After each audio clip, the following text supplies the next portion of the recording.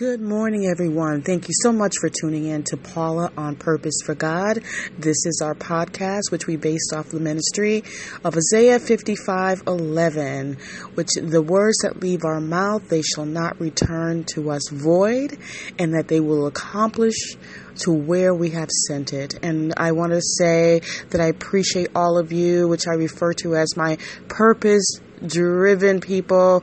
Let's drive, strap on our seatbelts, and just have a quick message today to share with you.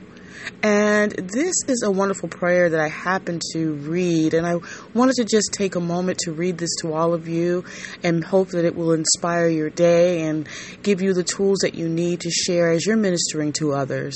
So it begins with, "Thank you, Lord, for everything you've done for me. Forgive me of all of my sins. Be the Lord of my life, creating me a clean heart and the right spirit within me. Renew my mind, heal me from the hurt of my past. I love you and need you.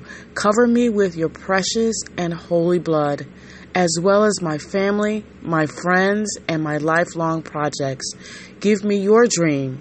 Lord, bless and protect everyone that seeks you, needs you, and believes in you. In Yeshua's name, amen."